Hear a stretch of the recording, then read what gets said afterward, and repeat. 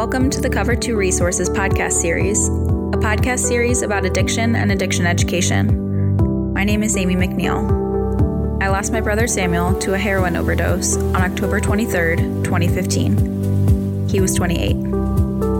As a family, we thought we were prepared to help Sam fight addiction, but we were painfully mistaken. My family founded Cover 2 Resources in memory of Sam. Our mission is to arm others with the knowledge needed to best support a loved one struggling with opioid addiction. Thank you for listening. Hi, this is Greg McNeil from Cover 2 Resources. The National Drug Control Strategy, as stated in the latest report by the Office of Drug Control, issued this month, focuses primarily on one overarching strategic outcome: building a stronger, healthier, drug-free society today and in the years to come by drastically reducing the number of Americans losing their lives to drug addiction in today's crisis and preparing now to dominate the drug environment of the future. This will be done by preventing initiates to drug use, providing treatment services leading to long-term recovery for those suffering from addiction, and aggressively reducing the availability of illicit drugs in America's communities. My guest today is the director of the National Office of Drug Control Policy, or ONDCP, Mr. Jim Carroll, who is tasked with delivering that outcome that I just described. So, Director Carroll, that's a tall order. Greg, thank you so much for having me on and letting me talk about really this crisis that's happening in the United States that's impacting so many families. I know you lost your son, Sam, and so many families are out there that are impacted, and that's why we're here. So you had the strategic report that just came out this past month. Were there any surprises in that report? I'd say some pleasant surprises. I've been in this job about 2 years now, and really, I've taken the president's vision of bringing together the government to work on this crisis as a whole, from prevention through treatment, through cutting off the supply of drugs. And what I'm really happy to report is that these efforts are beginning to pay off. As outlined recently with our announcement, for the first time in 29 years, we have a 4.1 national average on the reduction of deaths that are occurring from overdoses across the country. And so I don't know that I'm surprised by it, but I'm really pleased that we're able to come together, put down partisan politics, and just work together in the communities to make a difference. So one of your goals is a 15% reduction in overdose deaths in the next couple of years. What are the strategies that you'll employ to achieve that goal? I think one of the things that is key to this is prevention, is making sure that we're getting the message out to the youth about the dangers of what's going on out there. Greg, when we were growing up, for example, marijuana, the THC content was very low. Now we know it's very high. They say 10 times higher than it can, when absolutely. we were kids. It can be 10 times higher. But also, kids talked about, we experiment with this or experiment with that. What we have to convey to kids is the dangers of what is out there. We say one pill can kill because it is literally what is happening. The pills, aren't what they seem. And so we have to make sure that they understand the dangers of what can happen. But I think prevention also encompasses the prescriptions that are out there and making sure that we are preventing this by educating prescribers on the dangers of writing too many prescriptions when it's not necessary. And so that's part of the prevention plan that we're pushing out as well. Speaking of the kids, one of the goals is to reduce past year use of opioids and illicit drugs by use by 15%. How are you going to tackle that? That seems like a tough one to get your arms around, and certainly, once again, a phenomenal goal. The president, again, is very clear on this. We have requested through the president's budget to work with Congress, and we have more money than ever before going directly to prevention targeted at kids to drive that 15% goal. Out of my office, we directly fund about 750 prevention programs targeting kids 18 and under across all states and across the territories, making sure that they understand this. This is more money than ever before. Obviously, if we had more funding, we could reach more communities. But what's important is in these communities, we don't set the exact program that they should follow. Just like every child is different, every community is different. And what's going to work in New York City might not work in rural Oklahoma. So we let these communities come in, tell us how they're going to tackle it. And if we have enough funding and if it seems like a sound plan, we'll make a grant to them. It's a 5-year grant, so they know there's some continuity and stability there that they can really get involved in the communities. That's one of the ways the prevention program, I think, is really going to take hold, is getting these out there and spreading that message. So I want to move along to medication-assisted treatment. Medication-assisted treatment today is considered the gold standard. You have that in your report, and I think that's become more and more recognized. Yet only half of our recovery of facilities support that today. You have a goal of reaching 100% in the next 2 years. How are you going to do that? It starts and that's, I'll say that's a very aggressive goal. And I think we've got to push the limits ourselves to try to do this. We can't, be anything other than aggressive. That's what the president wants. So what we're doing is we're starting all the way throughout the continuum. We're making sure, and I've spoken to the American Association of Medical Hospitals to make sure that we're teaching our new physicians, our new prescribers, while they're still in med school, before they ever write the first prescription, that they understand the value of MAT, that it really is the gold standard. We're working to make sure that the prescribers that are out there, the doctors that exist, understand that they can safely prescribe MAT, that their patients, regardless whether they're in an urban, suburban, or rural community, already are in their waiting room and need help, that they should be able to do it more. And then, of course, what we need to do is make sure that people understand that this can help, that this is a way to taper off from opioids, from an addiction, to help them. That being said, while we want to make it 100% available, we have to recognize that there are some people who have an addiction who do not want to use MAT, that for them, that's not the way they want to go. So there's a difference between making it available and making sure that they use it. I'm hiring people in recovery, and one of the folks that I hired in recovery from opioid addiction decided that he had to do it without MAT. Everyone's a unique individual. You weren't your doctor listening to you, your concerns, and so we want to make it available. We just don't want to make sure we're pushing something on someone who feels like they need something different. Sure. So analytics. At the end of the day, though, you're looking at analytics and what the numbers prove out. And the numbers prove out that MAT works, and at the heart of it is buprenorphine and Suboxone and prescribing that, the ability to prescribe that. We don't have enough physicians that are waivered in our country, and you've got a goal to address that. We do. And that's part of reaching doctors, and as I mentioned, about the importance of letting them know that those patients already exist and they're already in their practice group, and that they can be safely educated on this. I think some doctors are concerned about prescribing MAT, that they realize that there's some risk and that those patients need to be managed more closely. And so we're making sure that they are getting the training that they need to feel comfortable prescribing. The other thing that we're talking about with some physicians is they're thinking that that's not their type of practice, that they don't want to be known as strictly an MAT physician. And what we're doing, again, is going back to the idea that they're already out there. They're in the waiting room already. We're not talking about devoting your practice, but this is the general continuum of care to provide for patients. What we're seeing are some doctors who initially get the waiver and then don't even have enough patients or accept enough patients to get to the maximum. And so, again, that comes down to prescriber, to doctor, education, getting them comfortable. But also, what's really interesting is we think that there's about 20 million people in the U.S. who have an addiction of some sort. It's only a few percentage of them that come forward seeking treatment.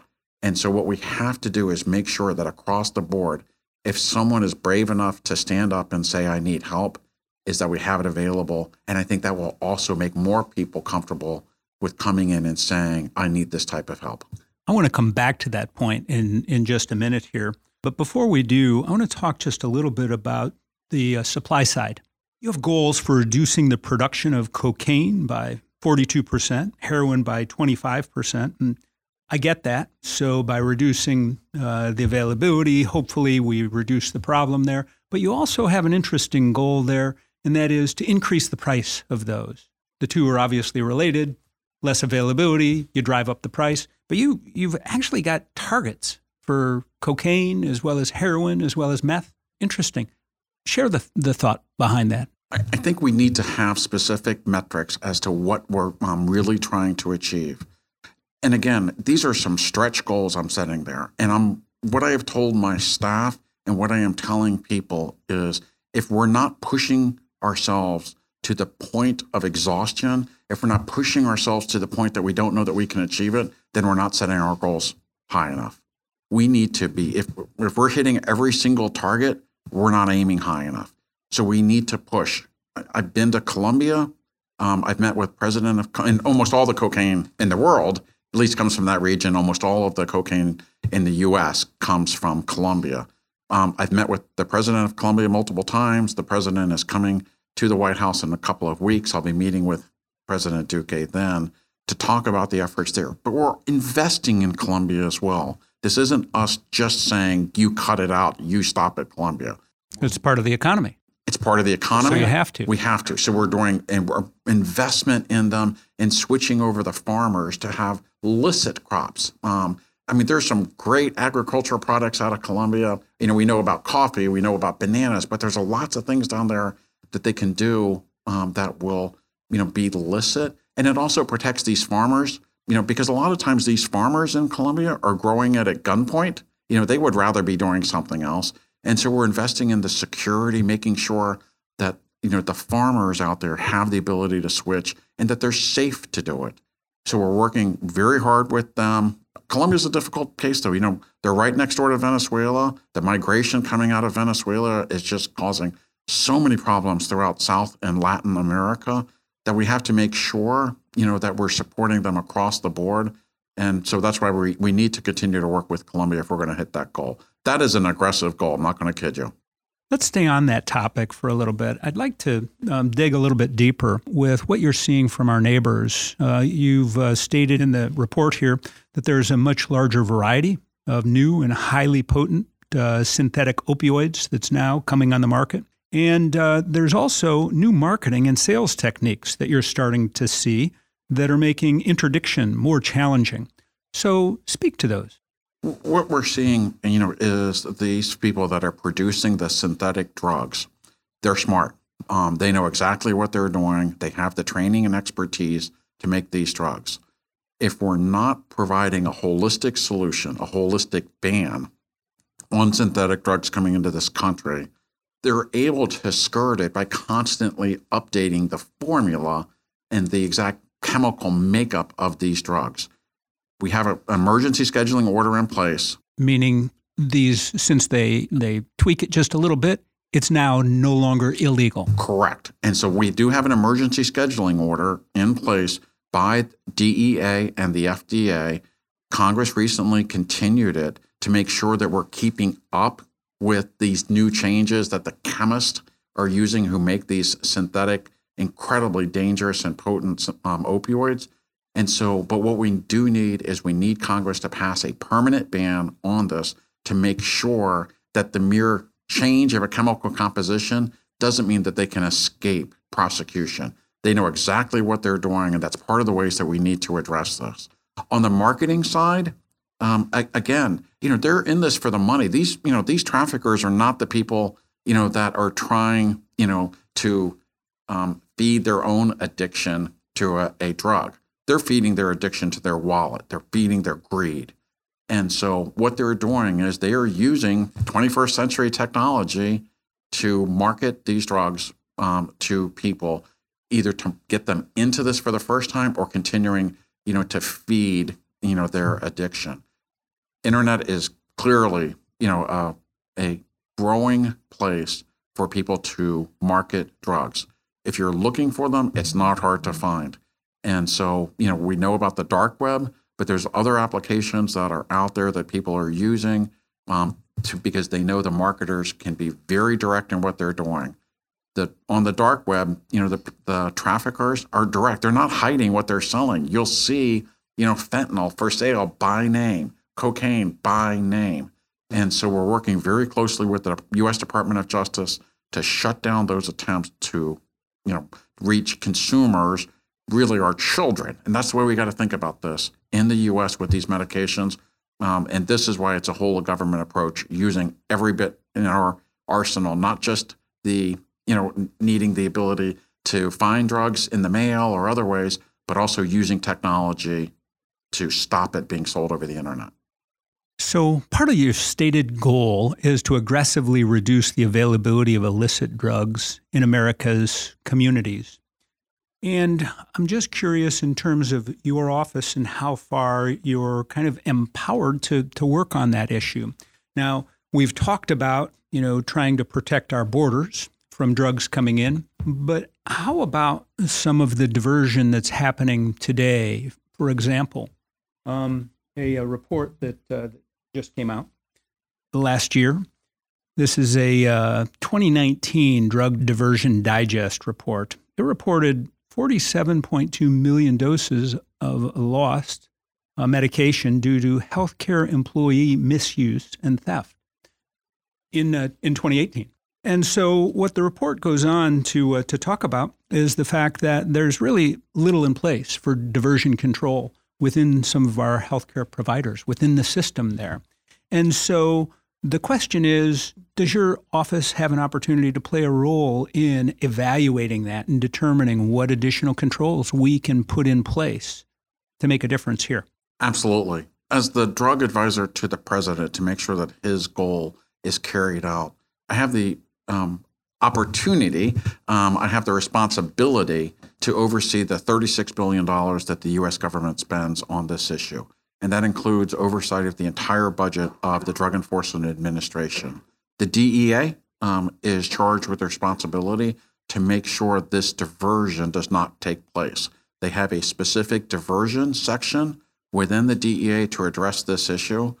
But we have to, again, go back to the core of this.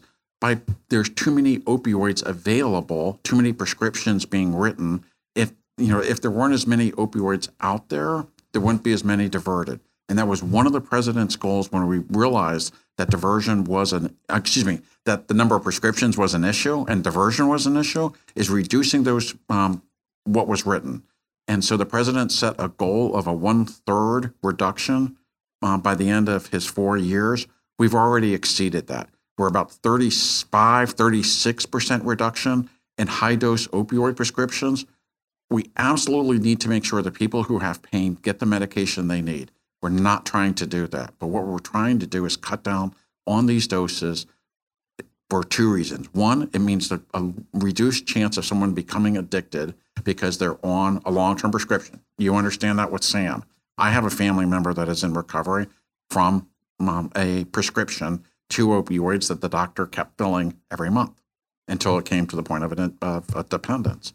And sadly, we know like I said, that I think led to Sam's passing. And so we've exceeded that goal, and that will make sure that less people get addicted, but there will also be less diversion taking place because it's simply not there. I talk almost daily with the DEA administrator. I'll be speaking with him again this afternoon, and that's obviously one of the topics that we discuss.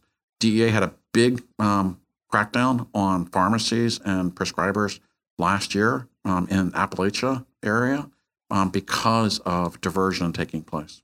And I guess my point is, this is an area, from reading this report from this think tank, this is an area that not much time and effort has really been spent on this. That's what on diversion control within the halls of the healthcare industry, within some of these providers, healthcare providers specifically. And what it goes on to point out is 94% of this number was opioids. In addition to that, they say this is just the known. They're anticipating 10 times that is the actual. This is just the people that got caught. So I'm going to leave that report for you, and that's just food for thought. We'll move on if you'd like. Thank you, Greg. I just want to mention this, and you may not be able to speak to it, but it's just a quick thing that seems to resonate over and over again at times. More than 75% of the FDA's budget is paid by the pharmaceutical industry, and many think that sets up a situation where they're actually beholden to the industry. Can you comment on that?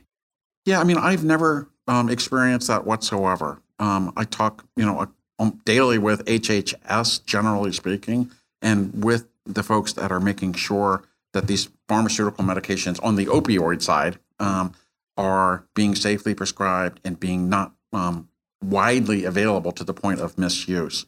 I have not seen that.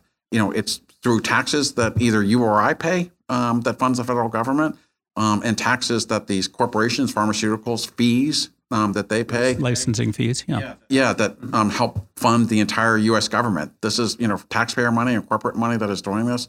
I've never seen that or sensed that whatsoever. It's just nothing. I mean, there's no pushback when we're talking about safe prescribing, for example, to make sure that doesn't occur. The other thing I do want to mention, by the way, where we're talking about diversion, is the ability to make sure that patients have a safe way to dispose of their unused medication so it doesn't get diverted from the medicine cabinet, that when they're finished, there's lots of great disposal mechanisms in place. The DEA sponsors Take Back Day several times throughout the year, across the country to make sure that folks are safely disposing. Includes vaping supplies now. It does. And that was something big. It was big. And it was something that the DEA realized, and they were able to respond very quickly to be able to accept vaping devices, as we've seen the Surgeon General talk about the dangers. And of course, we know from fatalities the dangers of vaping. Yeah. Pharmacies are giving out Deterra bags now, too. I know. Isn't that great? Yeah, that is. That's a really good thing. So during the opioid epidemic here for more than 25 years, harm reduction measures, such as the use of Narcan, syringe exchanges, and fentanyl test strips, have become increasingly accepted defenses against the loss of life. This week, the court ruled in favor of opening the Safe House, a safe injection site in Philadelphia. Can you share the administration's position on safe injection facilities? Well, let's start at the beginning of your question. We absolutely know that Narcan or naloxone, which is the chemical itself, that naloxone works. That naloxone can instantly reverse the effects of an overdose. I was the first government agency to require all of my employees to receive naloxone training, and I carry naloxone with me everywhere I go. And same here. And so we're making sure that is available. And with this, under this president, we have about a 400% increase in naloxone being available. On the ability for safe needle exchange, the federal government law states that it is absolutely permissible, and we know that it cuts down on the transmission of other diseases that are associated with intravenous drug use. Safe injection sites, you might late last night, apparently the application to open up such a facility in Pennsylvania was withdrawn, and the federal law prohibits it. It's been the source of much controversy. They withdrew their app. That's what I heard on the news as I was coming to work this morning. That late last night they withdrew their application. A lot of fake news these days, so maybe it wasn't accurate, but that's what I heard, Greg. The news Director Carroll shared wasn't fake news at all. It turns out, in a matter of hours, Safe House lost both their support in the community and the lease on their property. For now, the first safe injection facility in our country is on hold indefinitely. There was a report I read last year about one of these facilities in Canada and how it is really, the community was up in arms, because it was really damaging the neighborhood. But more importantly than that, they had a horrible track record of actually getting people into treatment. This was Insight? And this was in Canada. Yeah. Right. And they had a horrible track record of referring. Vancouver, perhaps? I can't remember the location, but it was but they really did not have a means to get people into treatment. And that's one thing that with naloxone, what we're able to do with the proper administration of it, by someone, we're able to say, look, you almost, died from an overdose. Let's get you in, to treatment. Let's find help. But with these places, this is not a place for people to go and help get them into treatment. And until the data supports it, I can't support it. But also federal law prohibits it as well. And then you mentioned test strips. There is a concern, and I want to make sure that you and everyone understands. We talked a few minutes ago about how these chemists that are producing these synthetic opioids are constantly updating their formula. The concern with test strips, if you think of that test strip as having a library on it to be able to detect these opioids, as the chemists change the formula, the test strips library, if you will, doesn't get updated. And so you can have a lot of false negatives with a test strip where people, will test it and think, okay, it's good to, it doesn't have, fentanyl in it or, some a synthetic to the amount that it would be lethal, when in fact it does. So there's some real concerns about these test strips only because they can't be updated fast enough. And what we've also seen are the test strips themselves being diverted by the drug dealers to be able to test the drugs on the spot and show the person who is just in agony because of their addiction to be able to test it in front of them and say, I've got really good stuff here. Let's test it. I'll show you. Yeah. It's not, I understand the concept. We understand the possibility of how it could work, but there's dangers in the way it's applied. Last Friday, I was introduced to a new treatment initiative in Palm Beach County. It's an ER, Addiction Stabilization Unit, an ASU. So it's specifically designed for those struggling with substance use disorder. The ASU is open 24/7, and it's available to anyone that wants help. It features 10 beds where patients are diagnosed and stabilized for 24 to 36 hours before being given a warm handoff to treatment. Something to note, the overwhelming majority of patients do not require inpatient treatment under the program. Since its inception, this program has evolved to treat over 600 patients.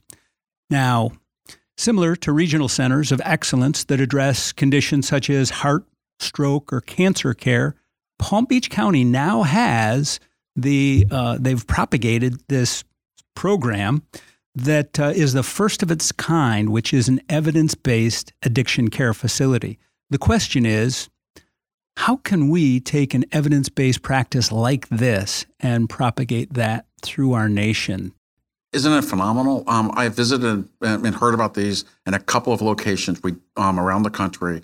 We definitely need more because, again, that's the situation where they're in a hospital. They've been brought in, sometimes right because they've been overdosed and naloxone was given to them and they're revived.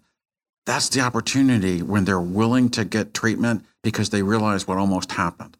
And so the idea of having more hospitals having a stabilization unit where they can hold them long enough to get them stable both physically and mentally to the point of accepting treatment and starting MAT in the hospital, they're that first dose just to keep them until we can transfer them either to an inpatient or outpatient, depending on the need, is really something that we're trying to push. It's great. Yeah. What about taking this to our 1,400 ERISA health centers that we have across the country? Been talking about it because we know that there's a benefit there. We know that if we can get more of these centers to open, I truly believe that we can work on this issue together. Here's the last question for you. What's our obligation as a world leader to arm other countries with the knowledge of the opioid epidemic that's evolved and ravaged our country? Need to respond two different ways. First off, we talk about this being an opioid addiction. Really what it is an addiction. Generally speaking, it is an addiction crisis, not just opioids. In many parts of the country, and I know where you have so many listeners, there's also a methamphetamine addiction, an addiction to meth. So we have to make sure that we understand it's really an addiction crisis. But just as an example of working together across the entire globe, I just got back from Mexico 2 weeks ago, and we were talking about the supply coming from Mexico, but I also met with their Secretary of Health And I visited a treatment center in Mexico City, and we committed to sharing best practices with each other in terms of providing treatment and prevention. We can learn from our global partners how they're doing it. They can learn from us. It is mutually beneficial to figure out what's working and what's not. At the end of the day, we are going to save lives across the country, get rid of these traffickers, and make sure that we honor Sam's memory and so many other memories of our children by making sure that there aren't more families that grieve like yours, Greg. Director Carroll, I want to thank you for your time today. Really appreciate it. Thank you. My guest today has been the director of the National Office of Drug Control Policy, or ONDCP, Jim Carroll, who shared highlights from the latest Office of Drug Control Strategy report that was released in February 2020. You can read the full report on our website at cover2.org. My name is Greg McNeil. I'm the founder of Cover2 Resources. For the latest on community events and our podcast series, follow us on Facebook and Twitter at Cover2 Resources. That's cover and the number 2 and resources.